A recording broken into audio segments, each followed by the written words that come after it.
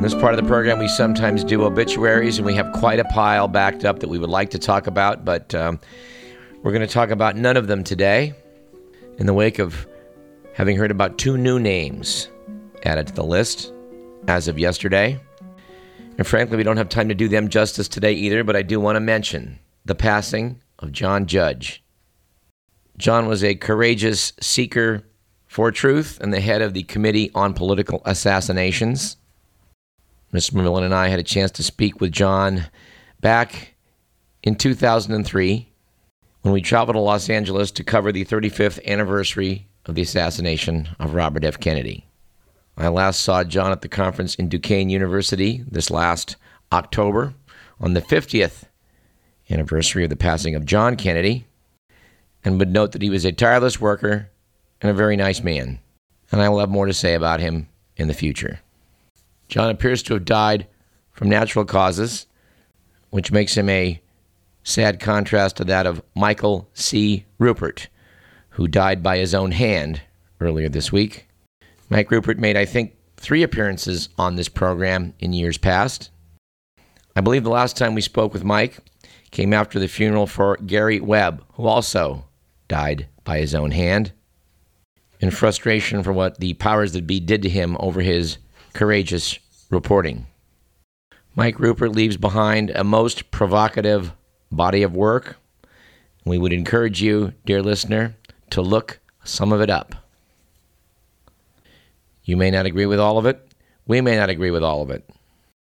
But he was a fearless investigator of what we would call deep politics, things that need to be looked into. We are shocked and saddened by the passing of both of these men, and we'll have hopefully a great deal more to say about it on next week's program. We do plan to produce a regular web show next week, even though it is our annual Pledge Drive program. I've been thinking this is something we need to do because of our backlog of material, and that certainly now seems more true than ever. Perhaps the best tribute we can make to both these men is to talk about the work of another investigative reporter, that of Robert Parry. We spoke to Bob Parry many years ago on this show. We need to do so again in the not-too-distant future. We have Gary to thank for the piece he sent us regarding the news from Syria. To quote from Robert Parry in Consortium News, last August, the Obama administration lurched to the brink of invading Syria after blaming a sarin gas attack outside Damascus on President Bashar al-Assad's government. But new evidence, reported by investigative journalist Seymour Hersh, implicates Turkish intelligence and extremist Syrian rebels instead. The significance of Hersh's latest report is twofold.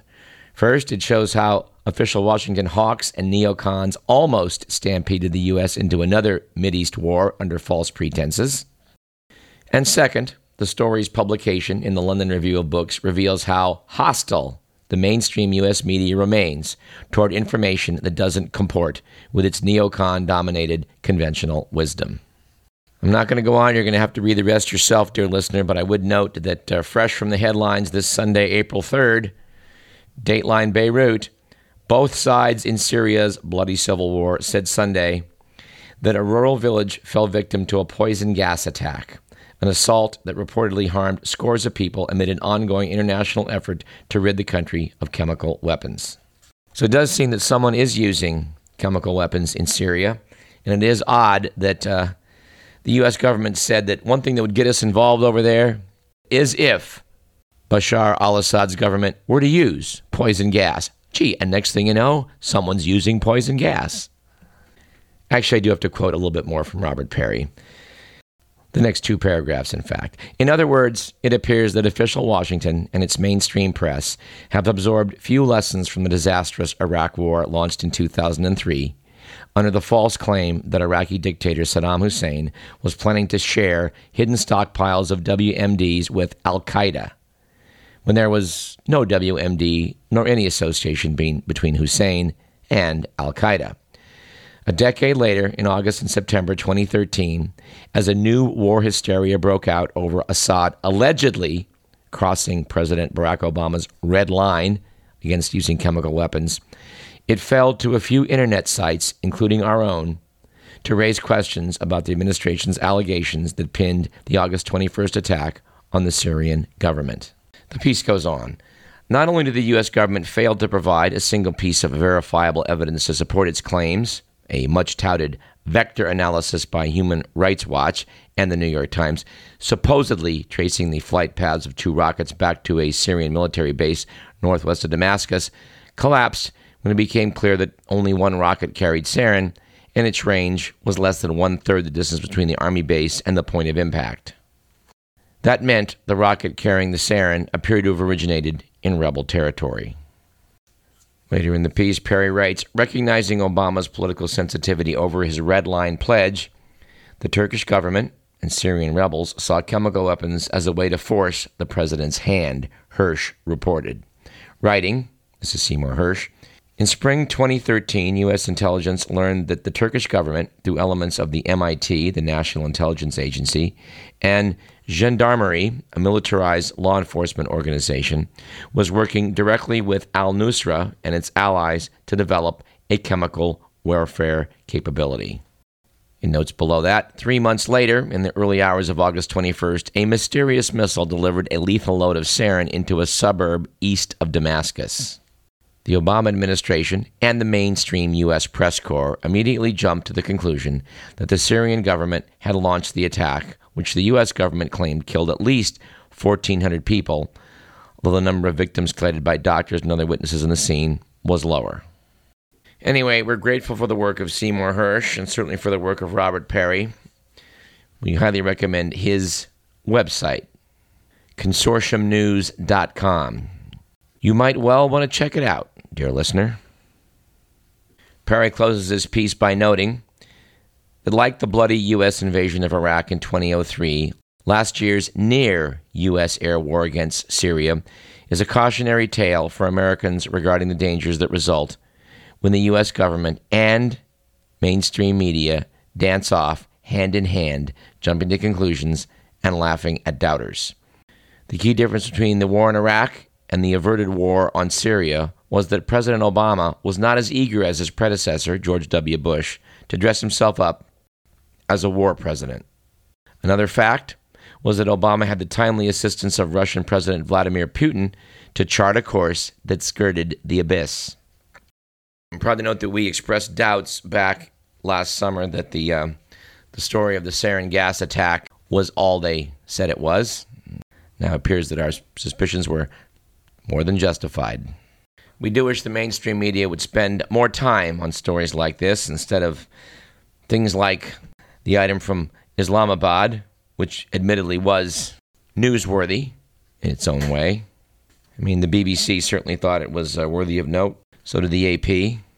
To quote from their story, a Pakistani judge dismissed an attempted murder case Saturday that police lodged against a 9-month-old boy, ending a bizarre case that drew new criticism to the country's troubled criminal justice system. Yes, a 9-month-old boy getting charged for murder does, attract the attention of the news media, much like, a man biting a dog is newsworthy. But we do wish the mainstream media would pay more attention to stories like the one that Seymour Hersh is writing about. I'm also a little disturbed to note the story coming out of Silicon Valley about a CEO being fired because of his political beliefs. To quote from The Week magazine, tech wizard Brendan Eich last week resigned under duress as CEO of Mozilla, the firm behind the Firefox web browser. Eich's departure came after a campaign by progressive activists and the OkCupid dating website, which had urged its users to boycott Firefox. Eich's crime?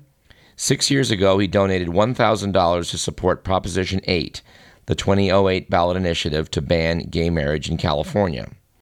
Writing in USA Today, Katrina Trinko said belief in traditional marriage was no extreme mindset at the time. In fact, 52% of California's electorate shared Eich's opposition to gay marriage that year, as did the noted homophobes Barack Obama and Hillary Clinton, also a majority of Congress and most Americans. Many people's views have since evolved, but when did traditional beliefs become impermissible heresy? In America, we work alongside people with whom we disagree rather than demand that they be fired and banished from polite society. I got to say, this piece prompts me to surprisingly have to acknowledge the writing of Ben Boychik, who wrote an op-ed piece for the Sacramento Bee titled "Expelling Ike, Other Enemies of the People," in quotes. It's sad to note that just as we have denounced the kind of tactics that Joe McCarthy used in the 50s to attack people from the right, I'm afraid that we have to denounce a contemporary attack now that's coming from the left. It's wrong either way. I did the disclaimer, right? Yes. Okay. I should reiterate, this is my opinion and not necessarily that of KDVS, our sponsors, or the University of California. And I'd certainly hate to imagine that my, quote, political incorrectness, unquote, would induce someone to seek to have me taken off the air. Mr. Marone does like to chime in. There's plenty of other reasons for that. You know what I think I'll do to close the program is to do some pithy quotes. These were sent to us by Candace. I think I'll just pick some random selections here that I think somehow are appropriate for this program without telling you why. Starting with this Turkish saying, which is, "The first drink makes you a playful gazelle. The second, a dashing zebra. The third, a roaring lion. And the fourth, a silly jackass again." How about this one from the Illinois State Journal? "A good education enables a person to worry about things in all parts of the world." Yeah, I think that's Radio Parallax. As is this one, reportedly from an Oklahoma Rotary Club bulletin. "If you can tell the difference between good advice and bad advice, you don't need advice." How about this quote on courtship, reportedly from the Brooklyn Record and Advertiser? "Courtship is defined as the period during which the girl decides whether or not she can do any better." I think there's some truth there, as there is in this quote by Nieto del Rio, which is that all too often a clear conscience is merely the result of a bad memory. Well, here's one we don't live by. According to Harlan Miller, conversation should be fired in short bursts. Anybody who talks steadily for more than a minute is in danger of boring somebody. Well, that's a risk we've just decided we're going to have to take. Here's one we like from Woodrow Wilson. "I'd rather lose in a cause that one day will win than win in a cause that will someday lose."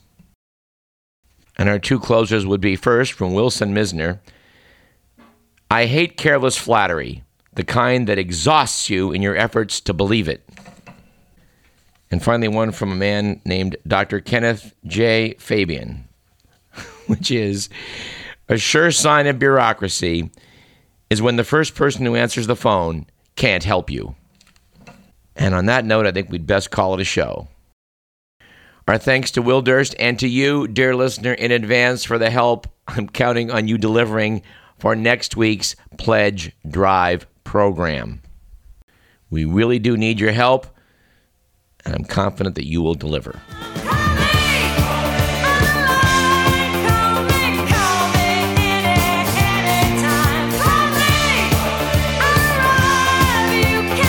This program was produced by Edward McMillan. You've been listening to Radio Parallax. I'm your host, Bob Seeger. Actually, Douglas Everett with laryngitis, which I hope will be better next week. We'll see you then.